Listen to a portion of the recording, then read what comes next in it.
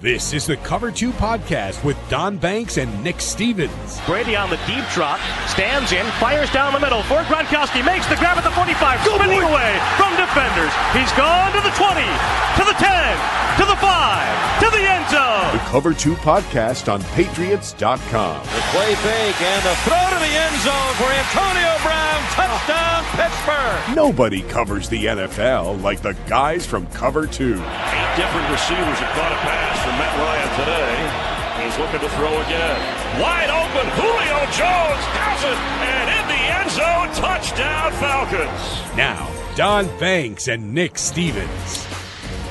Hello and welcome to this week's edition of the Cover 2 podcast with Banks and Stevens. I'm Don Banks, joined by my co-host, Nick Stevens. Nick, it was Black Monday week. It was, I guess it's Wild Card week. Black Monday doesn't make it to Black Monday anymore. Have you noticed that? It's really Black Sunday night. It was the best at times. It was the worst at times.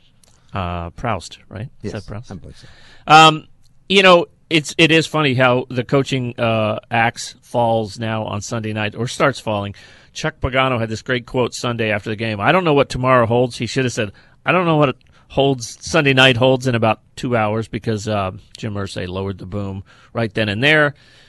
In a bizarre scene that I can't recall ever seeing before, Jack Del Rio was sent out to meet the press in the postgame seconds after being told he was being replaced in Oakland to announce his own firing. That was cold. That's like carrying the sword to the executioner's block. Like, oh, by the way, remember we thought you were going to be royalty? You're actually about to be executed. If you could go ahead and just carry this axe for me up to the block, that would be great. Well, we have a lot of Black Jack. Monday news, coaching comings and goings. We're going to have a good guest, I think, to hit those topics. We're going to have Joe Banner, the former Eagles team president, obviously served in Cleveland as well as the team CEO. He conducted a coaching search in Cleveland. He hired Mike Pettin, tried to hire Chip Kelly, didn't get it done. Not sure if he regrets that or not at this point. But Joe worked in a front office for about 20 years in this league, so he's pretty well versed with all things that are happening around the league this particular week, and also knows what it's like to get a team ready for the playoffs as well. He's going to be our guest in a little bit here on Black Monday. But we should first take a moment to look back at Week 17, and I don't think there was any bigger headline. I know I led Snap Judgments with it. They were partying in Buffalo like it was 1999. Listen, every now and again, I will allow myself to fall down one of those YouTube holes, as we call it. And if I'm in a mood, I'll watch a compilation of the 28-3 Patriot fan recovery comeback videos, and it brightens my spirit. I'm an admitted huge Patriots fan, and even I was able to sit for a half an hour Sunday night and then again on New Year's Day and watch Buffalo Bills. You can even just go to Twitter right now and type in Bills Mafia. Watch the reaction videos. They are bars that were just getting turned upside down, airports, the fans there in the middle of the night, thousands of fans greeting them at the airport, jumping in like a 2 car degrees. with Kelvin Ben. Yeah, of course, and that's a hot day in Buffalo.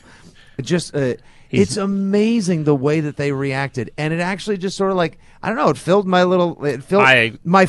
my frozen winter heart with joy. It's why we watch the NFL, Yes. moments like that. And I'm sorry, Baltimore. It was at your expense. No, Patriots fans probably loved it. Steelers and Patriots were not heartbroken to see Baltimore miss the AFC playoff field. No.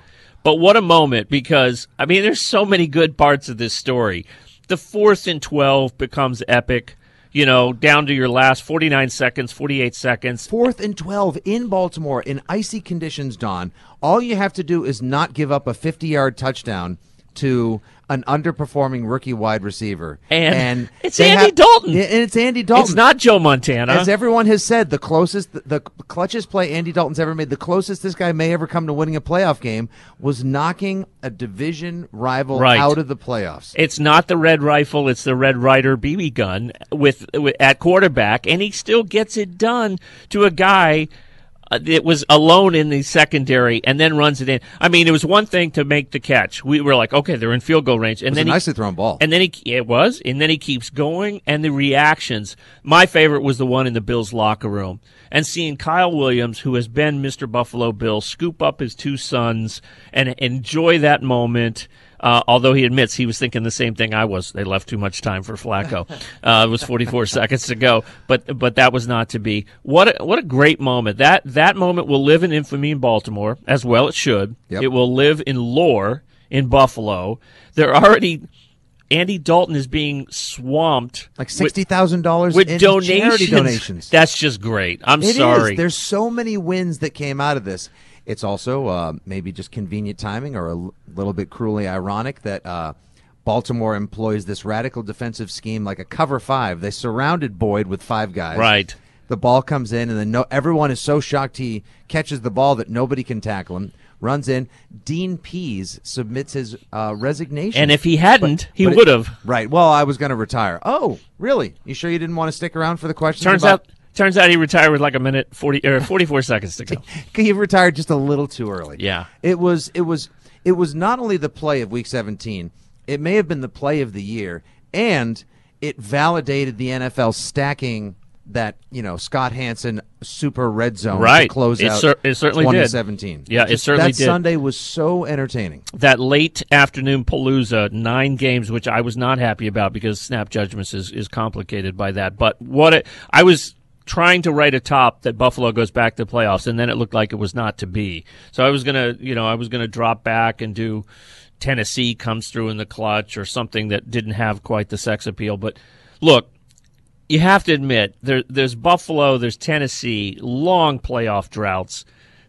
Try this out: Buffalo not in the playoffs since '99. Tennessee last won a home playoff game in '99. No, I'm thinking of Jacksonville. 2003, I I'm believe. talking about Jacksonville has last won a home playoff game in '99. That was the year that they lost AFC title game to Tennessee. So you got all these streaks ending, and you had these 9-7 teams and long-lived tiebreakers. We don't quite understand them every year, but Buffalo and Tennessee get the tiebreakers despite having been outscored this season. Yep. And yet the Chargers and Ravens, who had scoring surpluses at 9-7, lose out on the tiebreakers, and that's great Week 17 stuff. It is.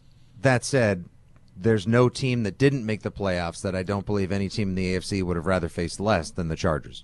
If they could have just gotten their kicking situation, if they could have not chargered things up. But they are the Chargers. But they are the Chargers, and they lived up to their rep there. And I think, look, I mean, you talk about Kyle Williams having his moment in the locker room. He scores the touchdown earlier in the game earlier in the day against Miami. He does the refrigerator. He's great, too. I mean, he's a big man. And the confluence of circumstances that it takes, too. Miami has to start a third-round kid that they're just getting a look at. Gase is just taking Well, he didn't start. Cutler started, and they benched him. Cutler started, and they benched him, and then Fales comes in. Yeah. Right. So you need Miami to just play another – boy, Miami couldn't even figure out what team they were. No. I mean, and with the curious coaching decisions that came after this wild final Sunday on New Year's Eve, hey, Happy New Year, Mr. Pagano and several other people. I hope you like home projects and unemployment because you're not coming back here. Just an insane 48 hours. Yeah, it was crazy. All right, let's look at the 4 bye teams now, and this is kind of looking ahead. But we know the Eagles didn't have the best of Week 17. They get shut out at home 6-0. Who played better in Week 17? Was it the Pats? Was it the Steelers? Or was it the Vikings? Okay, I'm going to give it to the Steelers because I'm expecting Big Ben to get knocked out in the playoffs at any point. It's good to get Landry Jones a couple of reps just in case something happens to Roethlisberger. Okay. Because we always know that he stays in the pocket a little too long for his own good. So you think because they played the B team and won, that gives them the edge? That helps, but also those are crucial reps depending on the health of Antonio Brown for Smith-Schuster and for Martavis Bryant heading into the playoffs. They prove they can score, they can win, and if Antonio Brown does come back, even if he's a decoy, now Bryant and Smith-Schuster are ready for primetime action against much tougher defenses. I'll give you that point. I think it was important to get Smith-Schuster and Bryant a full head of momentum going into the playoffs because they need more than if Antonio Brown's less than 100%, they need more than obviously him. And he's Ben. going to be. There's just no way you can bounce back from that severe a calf strain in a couple of weeks' time in the winter. Yeah, it's hard. And they never can get the big three healthy at the same time going into the playoffs. It's Bell's healthy this year, not Brown, and Ben is. I'd say the Patriots made strides, but they gave up no third down conversions. But it was against Bryce Petty and Elijah just didn't McGuire. Feel like a momentum creating. And I think the Vikings look pretty good, but again, they beat the Bears, and it was hard to feel. So I don't think any of the 4 bye teams have this great head of momentum going into the playoffs. I mean, none of them are staggering except for the Eagles on offense. The Eagles are easily in the worst stead. I yes. think the Patriots can rely or take heart in the fact that Gronkowski, they do have their important big 3 on offense, Deion Lewis, Gronk, and Brady healthy, and a little extra rest for all of them is going to help big time come division round. I have friends who are Eagles fans, and they are over it. They already think they're ready for 2018. They've been mathematically eliminated from the postseason before a kickoff. That's the most Eagles thing they could possibly do. Well, I get it, but their defense and their running game could still step up. And Foles has played well. He threw 4 touchdowns against the Giants 3 weeks ago. So we have seen a good Nick Foles. It just depends on which Nick Foles shows up. If it's the one of the last 2 weeks, it was a great season. Okay, bigger surprise. Try next year. Yeah, we'll see. Can't wait for 2018. Bigger surprise for you in Week 17, that the Bengals knocked out the Ravens with the last-second touchdown, or that their coach gets re-signed? Both. Actually, both. I mean, I was stunned that they won, although I probably shouldn't have been, because the Ravens have that ability to have everything set up perfectly and then complicate things. But yeah, the Marvin Lewis news, I don't know what this. They had an out. They had an out. I joked on Twitter last night that I think Marvin actually wants to leave Cincinnati. He stormed into Mike Brown's office, said he was resigning. Mike Brown's getting up in years. He heard resigning, slapped a 2-year contract in front of Marvin, and he signed it before he knew what happened there. It's the worst Who's On First ever. I'm here to resign. Yes, we want to resign you too. No, I would like to resign. Okay, here's the paperwork. I said it was Hotel California, only in Cincinnati. He was running to the door to find the passageway to the place he had been before. You can check out anytime you like, but you can't leave, and that's clear. Unbelievable. And he's going to get his 2 years because Mike Brown does not pay people to not work. So even if this thing goes spiraling down, it's going to be 17 years of Marvin Lewis in Cincinnati. Wow. That's incredible. It's unfathomable. It's Brokeback Mountain. I can't quit you at this point. Yeah. And they just cannot quit each other. That might be a reference I wasn't necessarily prepared for, but at the same time, you know what? It's 2018. It could be a fresh Banks. That's right. That's a snap judgment I'll get behind any day. That's right. All right. And the other shocker, Ted Thompson out in Green Bay. I feel like there's a lot of people that are paying for injury.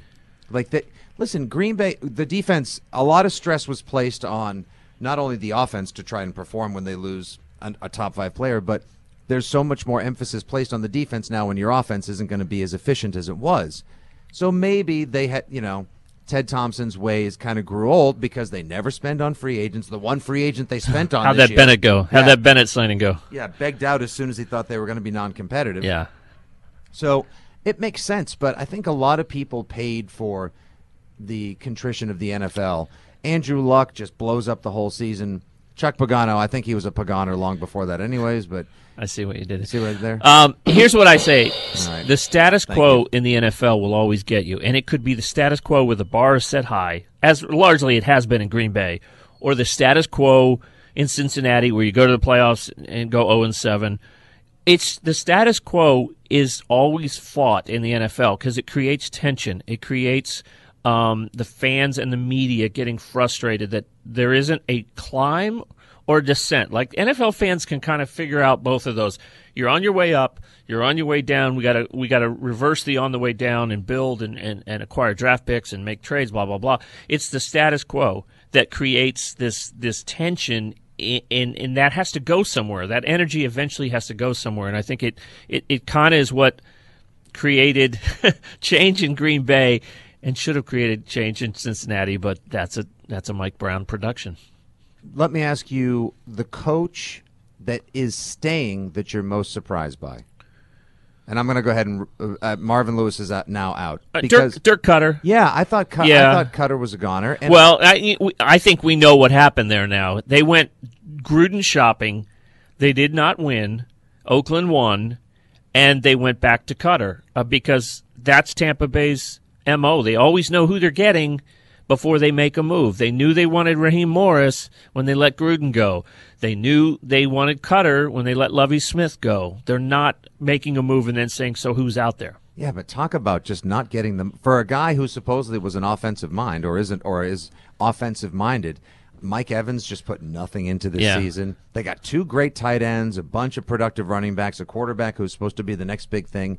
Nobody was afraid of playing Tampa Bay this year. How about Vance Joseph making it to year 2? I was shocked by that, too, only because I think Elway's going to hate. And here he is, having the time of his life. He is, because he was employed. I thought that was absolutely a one and done. I feel like maybe this is a big move. I miss by Sergio Elway. Dip. I miss Sergio Dip. I would love a dip in the playoffs. I would just love one little playoff dip.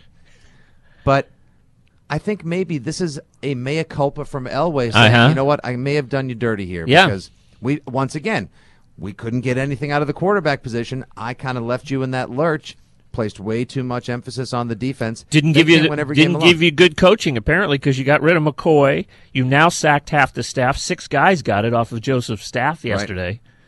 I agree. I think, but I predict Elway's going to hate himself because they're going to lose again next year, and he's going to say, I should have done this last year. Well, who are they going to get to play quarterback? I mean, this is part of the stuff that's going to make the offseason on Cover 2 and around the NFL so interesting. Also, what team do you think comes back next year looking the most different? What team do you think gets blown up and reassembled?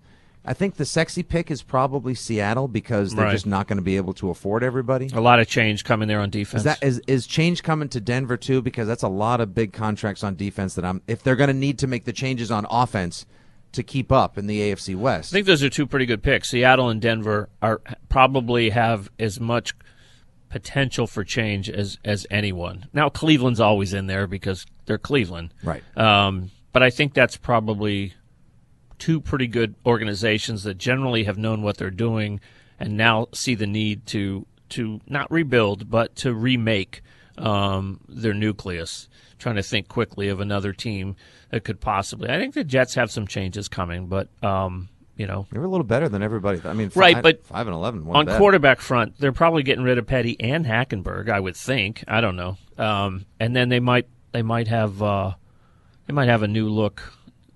Defensively, they're going to get rid of, is it Wilkerson? Yeah, probably. I wouldn't be surprised if and they're talking about maybe bringing Sheldon Richardson back from Seattle. Yeah. Wow. It's a little crazy. Anyway, the other story that I think was just fascinating is this John Gruden coronation in Oakland.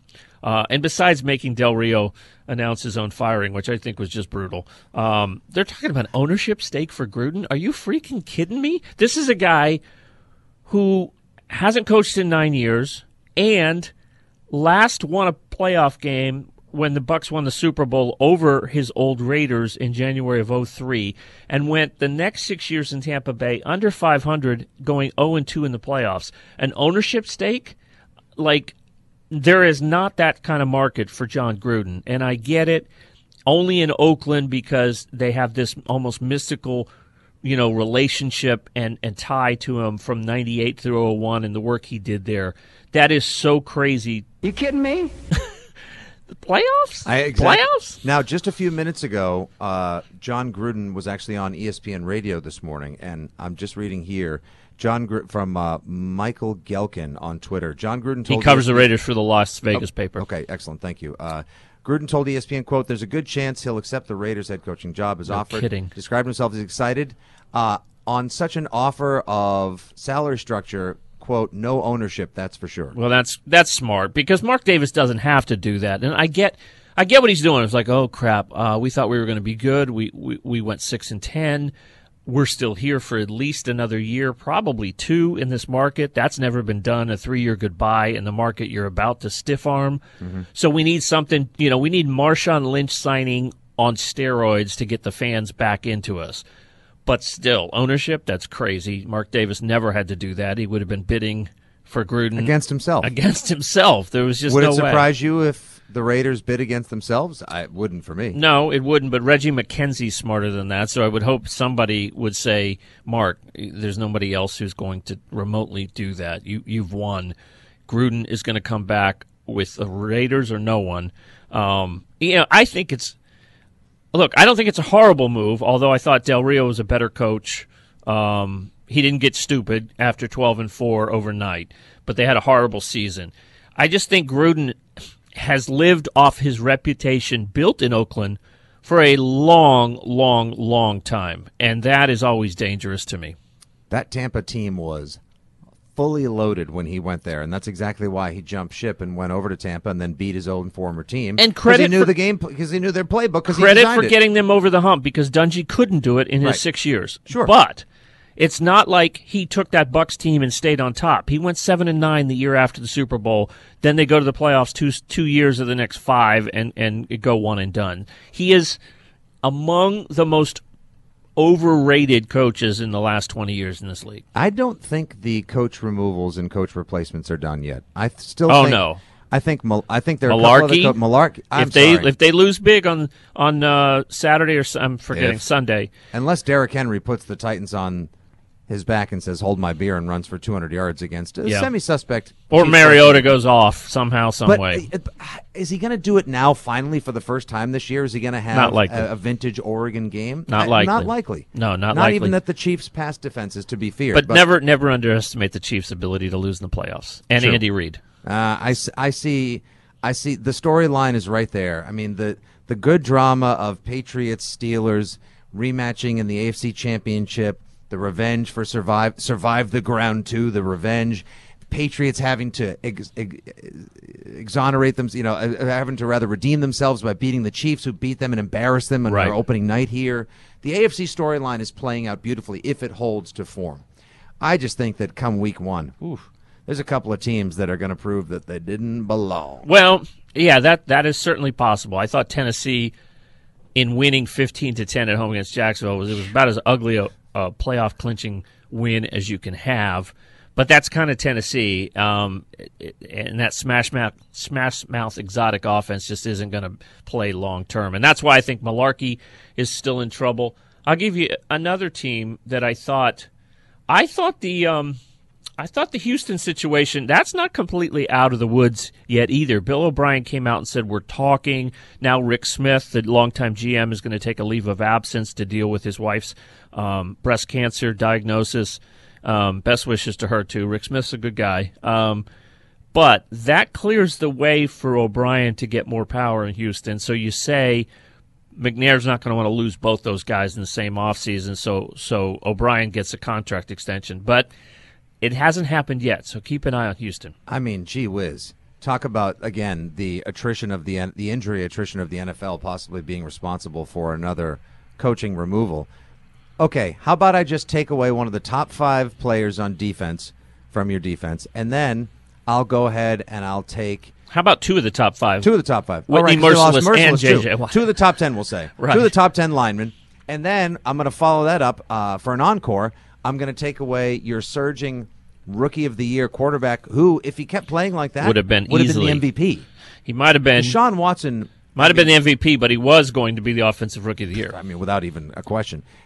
We saw the other night how difficult a time Clemson had with Alabama. Deshaun Watson didn't have that tough a time. No. He was fantastic. So I think Bill O'Brien deserves one more run. Yeah, I think he will. But again, that is still not done. So that's a situation I'm still watching. All right, we're going to be joined now by Joe Banner of the Philadelphia Eagles, longtime team president, and then served as the CEO of the Cleveland Browns. Joe, good morning. I know we're catching you in transit. How is your Black Monday week going so far? So far, so good. I'm actually down south, so I'm not freezing like the rest of the world. You win. Where are we finding you? In Florida, I hope? Yeah, I'm in Florida. Okay. All right. Let's get to some of the topics that have already dominated the NFL discussion this week. I wanted to ask you a little bit about Bruce Arians retiring, Carson Palmer retiring as well, all within 24 hours in Arizona. Where do you think the Cardinals are? Some aging stars, obviously Larry Fitzgerald, Adrian Peterson, Patrick Peterson's still kind of mid-career. Where do you think the Cardinals are as an organization right now when you look at 2 straight non-playoff seasons and losing their coach and their quarterback? Listen, they got to take a step back here, but I think Steve Keim has demonstrated that he knows how to put together a team and evaluate people. I actually think they're in good shape on their defense. We'll see as the coaching transition happens who comes in as the coordinator, if they have continuity there, but I think the defense is mostly in good shape. So I think, like anybody who doesn't have a quarterback, everything is going to be around finding the right coach and then getting a quarterback solution. But I wouldn't be overly discouraged about where they are, because I actually think there's more pieces in place to build from than we see on most teams that kind of have back-to-back years where they're a little disappointed in the outcome. Joe, speaking of discouragement, Eagles fans are no doubt right now having to be talked off the ledge. I wonder. I think they've already jumped off the ledge. Yeah, I have friends who talked about the Delaware River Bridge and their demise. Just give me a sense, after watching that offense obviously struggle with Nick Foles the last 2 weeks, where you think the level of confidence, not where they say it is, but where it really is within that organization and within that locker room going into the playoffs as a number 1 seed. Because I maintain, it's crazy, but if the Saints put a number on Carolina this Sunday, is it possible New Orleans could go into Philly as the favorite? It's probably unheard of for a number 1 seed in the divisional round. Yeah, first of all, there's no doubt that's possible. I think the reality in Philly is that they are in better shape than they think, but they're still a real long shot at this point. I mean, we've seen Foles play well, and we've seen him play the last 2 weeks. So the team, I'm sure, is nervous. The team has some doubt that they didn't previously have. But I also think, they've watched him at practice. He's played in Philly before with some of the same players that he has now. I think they know that if the right Foles shows up, with the right game plan, which to me means don't get too conservative now. Doesn't mean you don't move more towards the run than they've been. But if you become too predictably conservative, you're not going to score many points. And I don't think that's going to serve them well, especially if they're playing New Orleans. So, they got to hope that Foles can get it on track. He has not played well the last 2 weeks. He played pretty well in the first game he came back against the Giants. And, they've seen him play well in the past. He's got to get back to that, or they won't beat anybody in the playoffs. He plays like he did the last 2 weeks. So we know he's capable of it. The fact that he doesn't do it consistently is why he's really a backup. But the Foles we can get on the day that they line up to play, presumably the Saints, which I think is very likely, he's got to come out and play a good game, and they've got to have a really good game plan, and they've got to get a little more conservative than usual, but not so much so that they can just stack the line and leave them in 3rd and 7s after 2 runs. Joe, this is Don's co-host, Nick Stevens. I always try to look at things first from a fan's perspective, and you having worked with the Browns and the Eagles, 2 incredibly passionate fan bases, coming at things from 2 perspectives. The Browns obviously just wanting to win and get to where they think they should have been so long, and the Eagles, the long-suffering fan base that's been so close. Could you tell me, when does the front office start to feel, or do you guys ever feel the pressure from the fans? The Eagles fans that we talked about just a minute ago, they're already jumping off bridges. They're so passionate, and now they're so anxious. And the Browns, I read that the Browns are actually organizing a march to walk a zero around the stadium this Saturday to protest what's gone on in Cleveland. Is the front office aware of the mounting pressure from the fan base? Yeah, and you're also aware of the distinctly different experiences that those 2 fan bases are having lived both of them. The Cleveland fans are just completely exasperated, and they're probably as close to hopeless as you can get when you love football as much as they do and care as much as they do. They maybe the more recent moves will start to move them in the right direction, but from their perspective, they've seen so many changes that all started with a bunch of hope that turned out to be false hope. So the level of skepticism that any change is actually the answer is incredibly high. Even when they actually bring in the answer, they won't really believe it or recognize it until they really start to win. I mean, Philly is different. They've had a long, long stretch, as most franchises go, of reasonable success without the ultimate, success. And your expectations elevate as time goes on. I mean, they did for us when we were in the front office. When Andy took over, we wanted to get to good.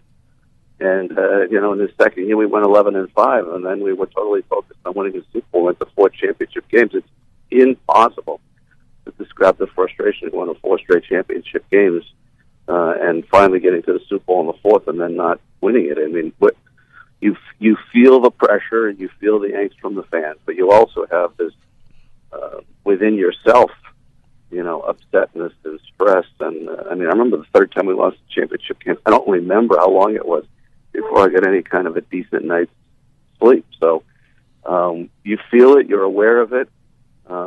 You want to make them happy. You're doing everything you can that you think will make things better. But frankly, the pressure within yourself, within the building, is greater than anything coming from the outside. Joe, I'm going to shock you and say that sometimes a quick take of pundits and prognosticators and analysts is wrong in the long run. And what we saw this year with Buffalo and the Jets, 2 teams that were supposedly tanking the 2017 season, lo and behold, they both overachieved. Buffalo's in the playoffs at 9-7. And the Jets won 5 games and were competitive in probably 5 others, very competitive.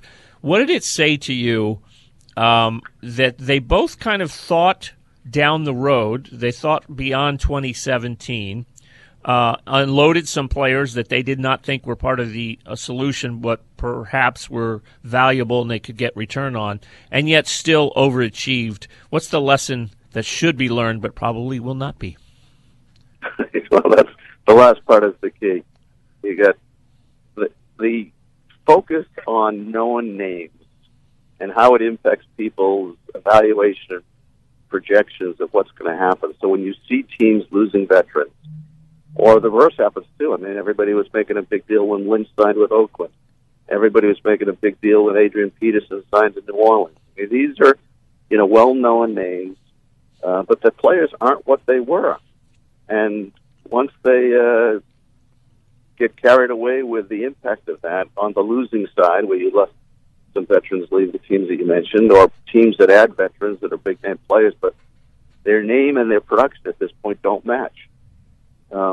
Those are the way you see the overvaluations, the undervaluations.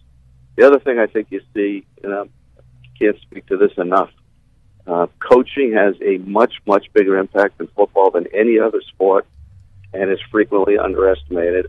And the impact of your coordinators as opposed to your head coach is also dramatically underestimated. So I think you're talking in the Jets and Buffalo because he was unknown. Todd Bowles is somebody I've worked with, have a lot of respect for. I think he's a very good coach. The impact of those moves was underestimated. The impact of their staffs in making things better and having the team overachieve was underestimated. Well, you just led me right into our next question for you, Joe. Speaking of the impact of coaching and wondering if an asset is what it used to be, now there's the rumblings of John Gruden returning to the Raiders. Now, he's been out of football for 9 years up in the booth calling Spider Y2 Banana on Monday Night Football, talking I love that guy. I love that guy, Sean. And now, Dick Vermeil is the one that comes to mind because he was out for 14 years. Do you think this is a marquee move to sort of sex up the Raiders' transition from Oakland to Las Vegas? Is it Mark Davis just not knowing what to do and going with what he knew, or do we really think Gruden can bring a lot back to the Raider table? I worked with John. I know John well. So I'm going to kind of give you an in-between answer. There's no doubt that John is a good to very good football coach. I don't put him in the category of these coaches that are just so good that you win no matter what once you have them. I think the answer is he's taking over a talented team, especially on the offensive side, where he's just a brilliant offensive mind and offensive coach. And his chances of turning things around and making them better are very, very good. But I don't know that he can be the guy that comes in there and you just say, oh, they have John Gruden. I mean, if you're Bill Belichick, I'm a big believer in Andy Reid. I believe you're essentially guaranteed that you're going to win. Will you win the Super Bowl? Maybe, maybe not. I think John's just a small step below that. And I think he gives them a much better chance. I think it's a huge upgrade from where they were. But I think it's a story yet to be told. He has to put together a really good staff. It's always important, but especially when you've been out of the league, that long. And he is a guy that even as a head coach focused primarily on offense. So, I think that it's a story yet to be told. But I do think they've made a meaningful upgrade. I just don't know if they're going to get everything out of it they're hoping. Last question, Joe. We'll let you go. Ted Thompson steps aside, gets pushed upstairs, whatever you want to call it, into more of an advisory role in Green Bay. A great run for him, sustained success, obviously just the one ring when there was a lot of quarterbacking talent on hand. Do you think Green Bay legitimately looks outside the organization, even though there's an Elliott Wolf or a Russ Ball right under their nose? Or how do you read the way forward for Green Bay, clearly with a new defensive coordinator, a new GM, and a short-term extension for Mike McCarthy granted? Well, I think we're all going to be shocked if they go outside of the building.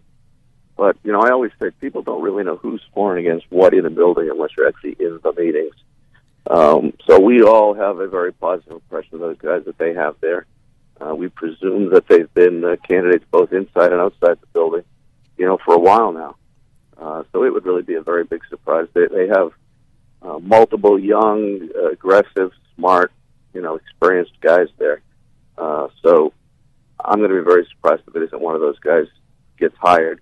And I think we're going to see a little bit more progressive Packers organization. I don't think they're going to turn into the leading signer of free agents or anything, but I think we'll see a little more openness to doing things like, trading up or down in the draft, signing some free agents, maybe being a little more proactive in signing some of their own guys early. We see them sign 2 guys recently, but there's a big risk in waiting this long to sign your own guys and then having to kind of pay what the agent wants to keep them from hitting the market. So I don't think we're going to see dramatic change there, but I think you're going to see a little bit more progressive organization, which I think will make the coach happy, and we'll see if it changes things on the field or not. Joe Banner, our guest today on the Cover 2 podcast with Banks and Stevens, longtime Eagles team president, Browns CEO. Joe worked in a front office in the NFL from 95 to the end of 2014 and did some consulting for the Falcons as well. Thanks so much for the time. Happy New Year to you, Joe. One little bit of promotion. Joe and I are going to be doing a kind of an Around the NFL Q&A for The Athletic starting this week, so check it out. Thanks, Joe. Appreciate the time and safe travels. A pleasure. Take it easy, guys. I appreciate Joe's candor. Yeah. The fact that he didn't just give us studied NFL executive bylines, but rather was willing to step out and say, I think Gruden can be a good coach, but it's not a shoo-in that he's going to come in on reputation alone and turn the Raiders around. I love guys that are, give you unvarnished opinions, and he is one of them. He's good on Twitter.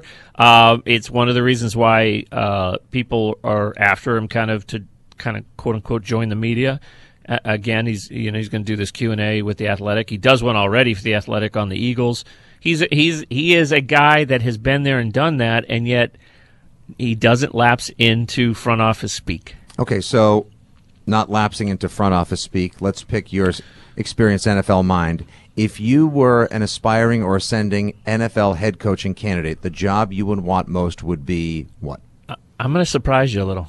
Hit me. Detroit Lions. Me too. And I'll tell you why. First of all, you have to have a quarterback. I think they have the best one available.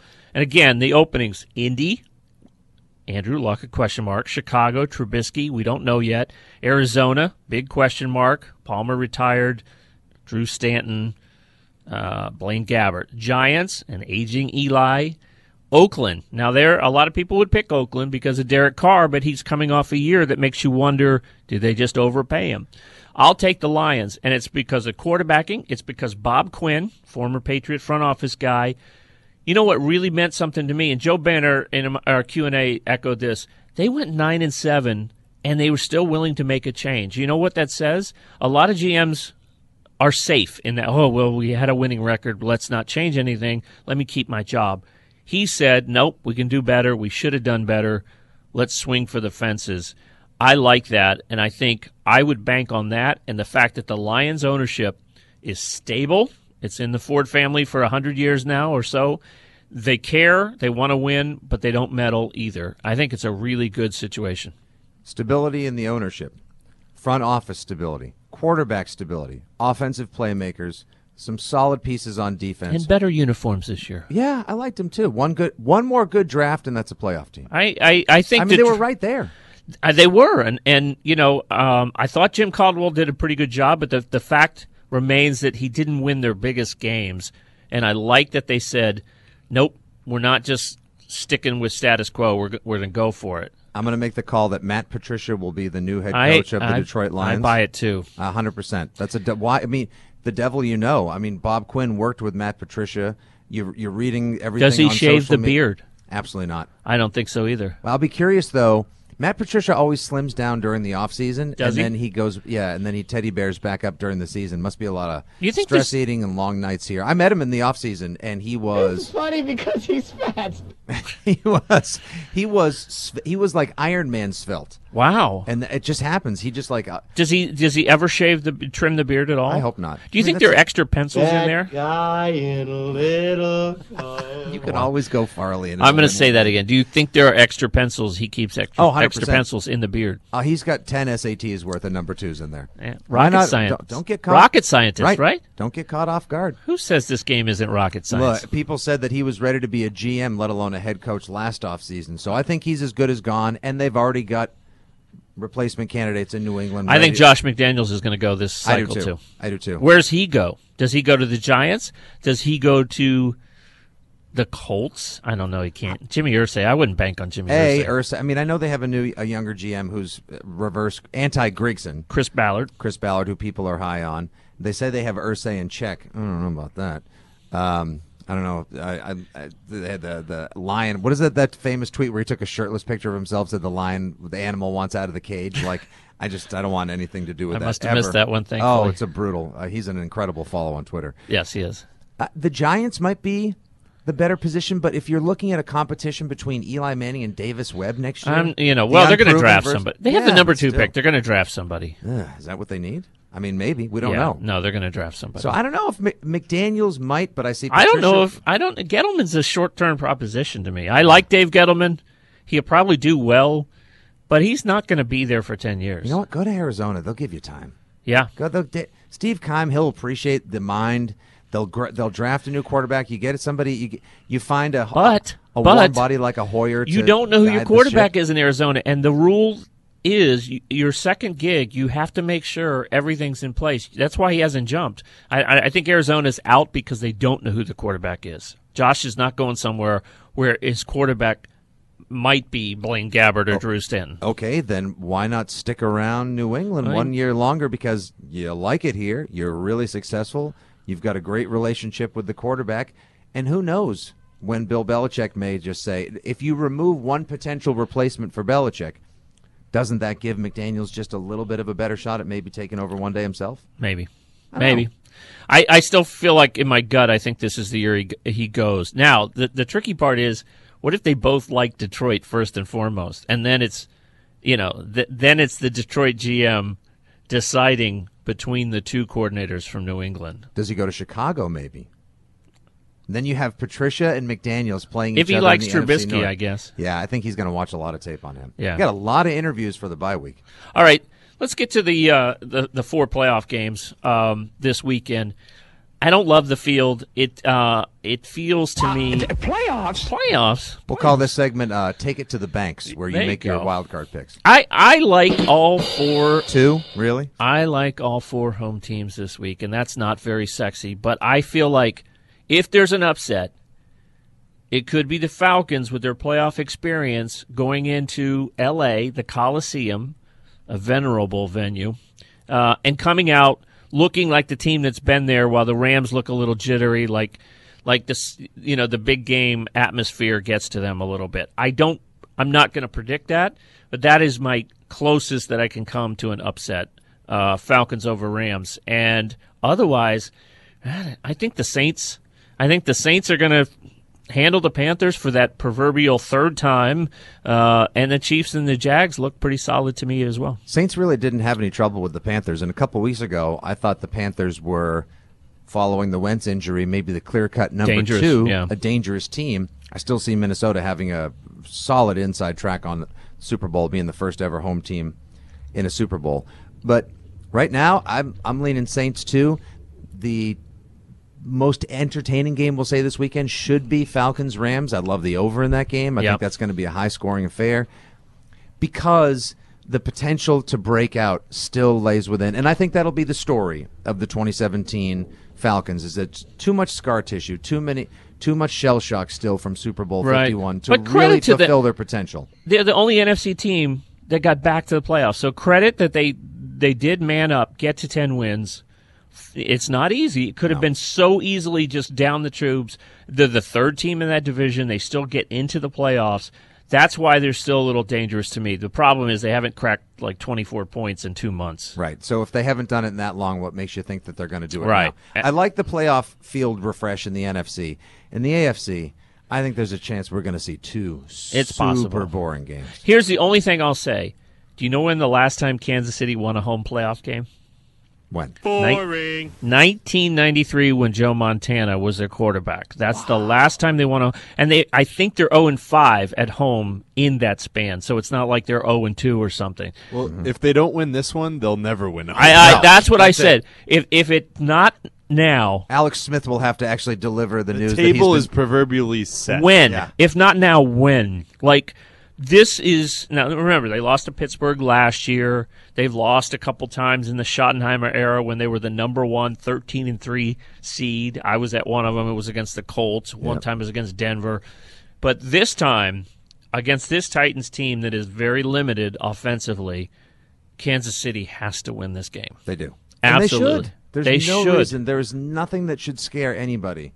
Other than the Chiefs' playoff history. Their own history. It's almost like what we talked to Joe. When does the office feel the pressure? When do you fold to your own history and reputation as opposed to playing up to your potential? I don't see the Titans finally solving their season-long offensive woes against the Chiefs. Not that the Chiefs have any sort of world-beating defense. The same way that I don't see Carolina coming out of their own spiral or Atlanta finally reverting to 2016 form. Well, Buffalo-Jacksonville's interesting. If LeSean McCoy plays and is like himself at all, it could be a better game than we're expecting. But I fear, as you do, it'll be 23-6 or something like that. Jacksonville's defense is too tough for Taylor, and it's kind of a slog. And let's be honest, Buffalo probably hasn't sobered up yet. So it's going to, as much as they say we're not just happy to be here, they're happy to just be here. They're a weird team because they lose 5 of their last 10. A lot of double-digit losses, too. A couple of clutch wins. Yet somehow still it seems like they were in some of those games that they ended up losing by double digits more. Like they were up on the Patriots. They were one weird Kelvin Benjamin reverse touchdown call in the end zone at the end of the half away from maybe making that game more competitive. You know what my favorite quirky statistic of the weekend is? In the AFC, the 4 teams that are playing this weekend, 3 of them either coach or have coached the Buffalo Bills. Wow. Doug Marrone, 2 years. Oh, it's the Marrone Bowl. That's right. 2 years, 15 and 17. Mike Mularkey, 2 years, 04 and 05, went 14 and 18, and now Sean McDermott is in his rookie year with a 9 and 7. So if you didn't coach the Bills at some point, Andy Reid, you have no place in the first round. I was just going to say to Nick, imagine the man-on-the-street fun Nick could have if Buffalo ended up coming here and the Bills Mafia invaded Gillette for a playoff game. I'll be here Friday night. Nick could be there, with his GoPro filming guys jumping off the top of campers into flaming trash cans and everything else. Secretly, I'm kind of hoping for that. I'm telling you. I don't think you're going to see it. Just the same way you're not going to see when Nathan Peterman leads them to victory Sunday in Jacksonville. Speaking of, guess who's off the hook? Nathan Peterman. Yeah. And Sean McDermott, obviously, for starting him. What a move that was. But I'm kind of glad that storyline did not end up being, their epitaph. Tyrod Taylor to Deontay Thompson, Tyrod Taylor to Kelvin Benjamin, over 2 cornerbacks that made the Pro Bowl. I mean, I don't see it. Buffalo is a sentimental. They are a sentimental favorite in this field now. They got their Super Bowl. Yeah. They had their moment. They're as we talked to Joe Banner, they were supposed to be tanking when they shipped Robert Woods and Kelvin Benjamin out and A.J. Darby. Yeah, they were supposed to be Ron Darby. Yeah, Ronald Darby. Yeah, they were supposed to be tanking this year, so they're a year ahead at least. All right. Well, let's talk a little MVP talk, shall we? I have had the ballot. I think for about the last, couple decades since I was a beat writer in Minnesota, and I struggled with this one. We won't go into the nitty gritty of the All-Pro, but as far as major awards, I just felt like, boy, Brady didn't end the season like putting it away. And Todd Gurley didn't even play in Week 17. I kind of wish he had because he lost the rushing title. Carson Wentz, there was this late groundswell of opinion, which I had to admit had some validity. If Carson Wentz misses the first 3 weeks of the season rather than the last 3, but still leads the league, 33 touchdown passes, 7 interceptions, he's going to get all kinds of MVP buzz. But because he missed the last 3, it was like, wah, wah, wah. And maybe that's not fair, but I don't think it is. That's the reality of the situation. Yeah. And last year at this time, we were talking Brady 12 games versus full season Matt Ryan. And I voted Matt Ryan because I said it's important to answer the bell and be there all 16 games. So I stayed consistent. I went with Tom Brady as my MVP vote.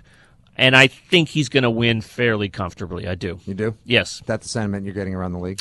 I think Gurley's going to get some votes, but I think Carson Wentz is going to get some votes. I think if I had a vote, and I'm not just saying this because... And I'll make sure you never have a vote. I know. I know trust people. Me, the last person that the NFL would ever give a vote him? to. No. You can't give Nick guy Stevens from those videos? No. Fitzy?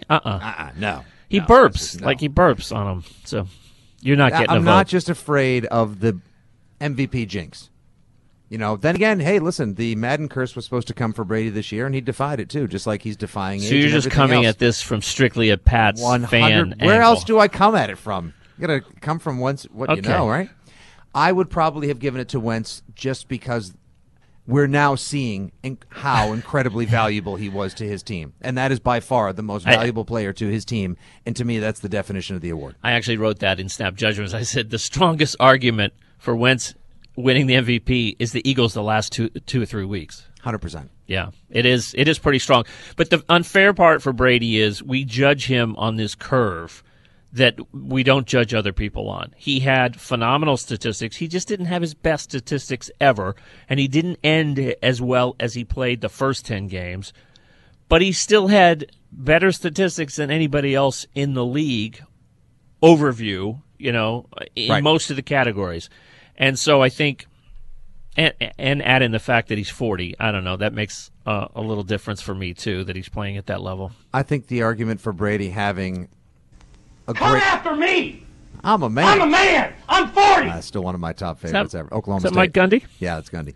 I'd say this. Brady should have an excellent playoffs because not only does he have a healthy Gronk and does he have Deion Lewis at his disposal, but with the bye week, they rested up James White. He should be able to get Burkhead back, and he'll have the extra week to go to the Magic Guerrero factory and get his own Achilles taken care of, too. Is it really Magic? That's what I hear. Okay. Coach of the year I thought was easy. I went with Sean McVay. I think he's going to win in a landslide. Yep. Maybe, after Sunday, Sean McDermott gets a little love. The two Sean Irish twins. But I think McVay's going to win fairly handily. Maybe Doug Peterson gets a little buzz. Defensive player of the year was tough for me, but I went with Aaron Donald. I think he's the biggest handful for an offensive game planner in the league today. When he stays within himself, when he's in check, when he's under control, I think he's probably the best defensive player in the NFL. You had had a great year. You had Calais Campbell, right? Had a great resurgence with Jacksonville this year. Cam Jordan in New Orleans. Mm-hmm. Chandler Jones led the league in sacks as kind of a rush linebacker with 17. But I'm a big guy. When it comes to awards, if there's a jump ball, it always should go to the teams that won. Any consideration to Bosa? Yeah, except for I read somewhere he had like a ridiculous amount of penalties. Bosa, to me, is going to win the award someday soon.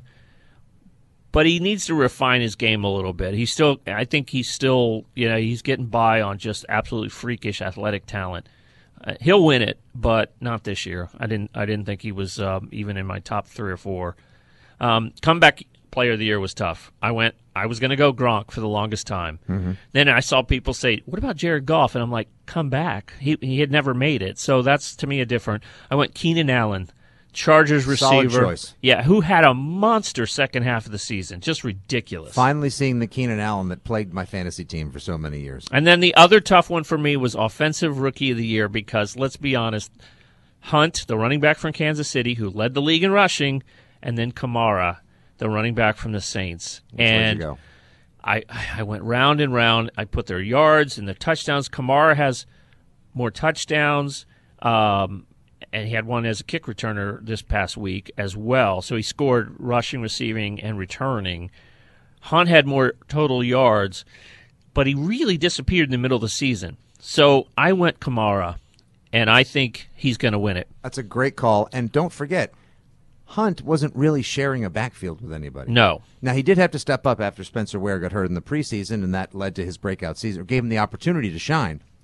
But Kamara put up the stats he did when Mark Ingram was good enough to be the starting running back on 27 other teams. Yep. And got starting running back stats. That's how good the Saints' rushing offense was for a time. Defensive Rookie of the Year was also a little close, but I went Marshawn Lattimore. I stuck with the Saints. No-brainer. Well, Tre'Davious White had a very good year for Buffalo as good. well.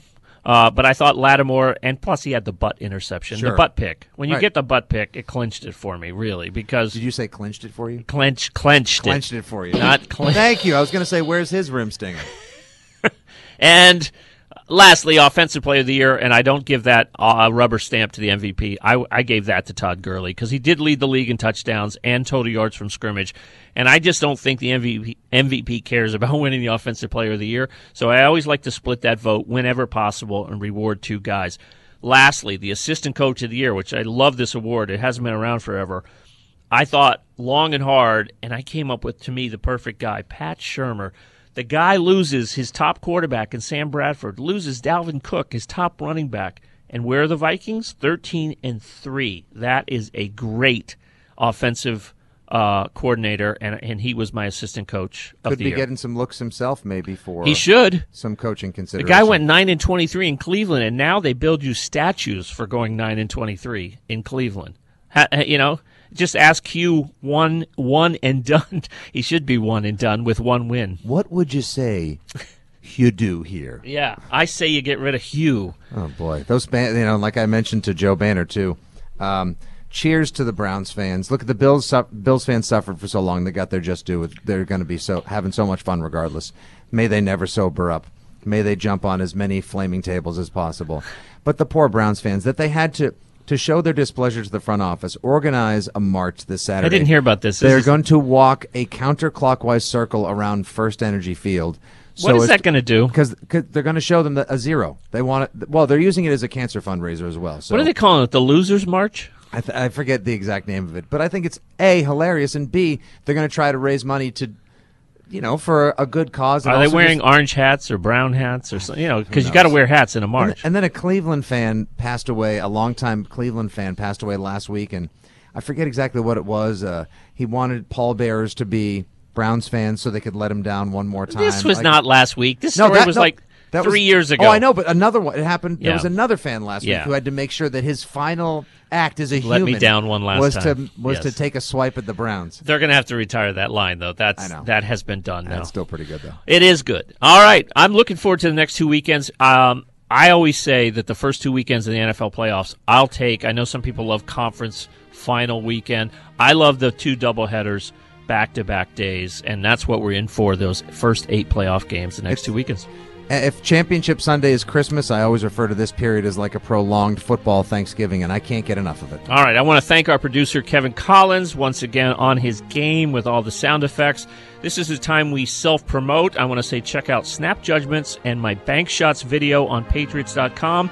Also have a piece on Bleacher Report this week on the whole how a Black Monday unfolds within an organization, how the players are always the first to know when a head coach is game over. Nick, what you got? I'd like to invite you to take a look at my Patriots Facebook Live talk show, Pat Show. It's available facebook.com/PatShow6. And, of course, Monday through Friday, 3 to 7 on the Maddie and Nick Show on 107.3 WAFFM in Boston. Thanks for listening. Thanks to Joe Banner, our guest on the Cover 2 podcast this week. We will talk again next week. Be well. Thank you for downloading the Cover 2 podcast from Patriots.com. Second and goal to go from the 2. Toss sweep right for James White. Tucks it under the right arm. Cuts it upfield. Driving forward. Diving to the goal line. A touchdown. And a title for the Patriots. I can't believe it. They have completed the greatest comeback in Super Bowl history. Log on to Patriots.com anytime for more news and more podcasts covering your favorite team and all things NFL.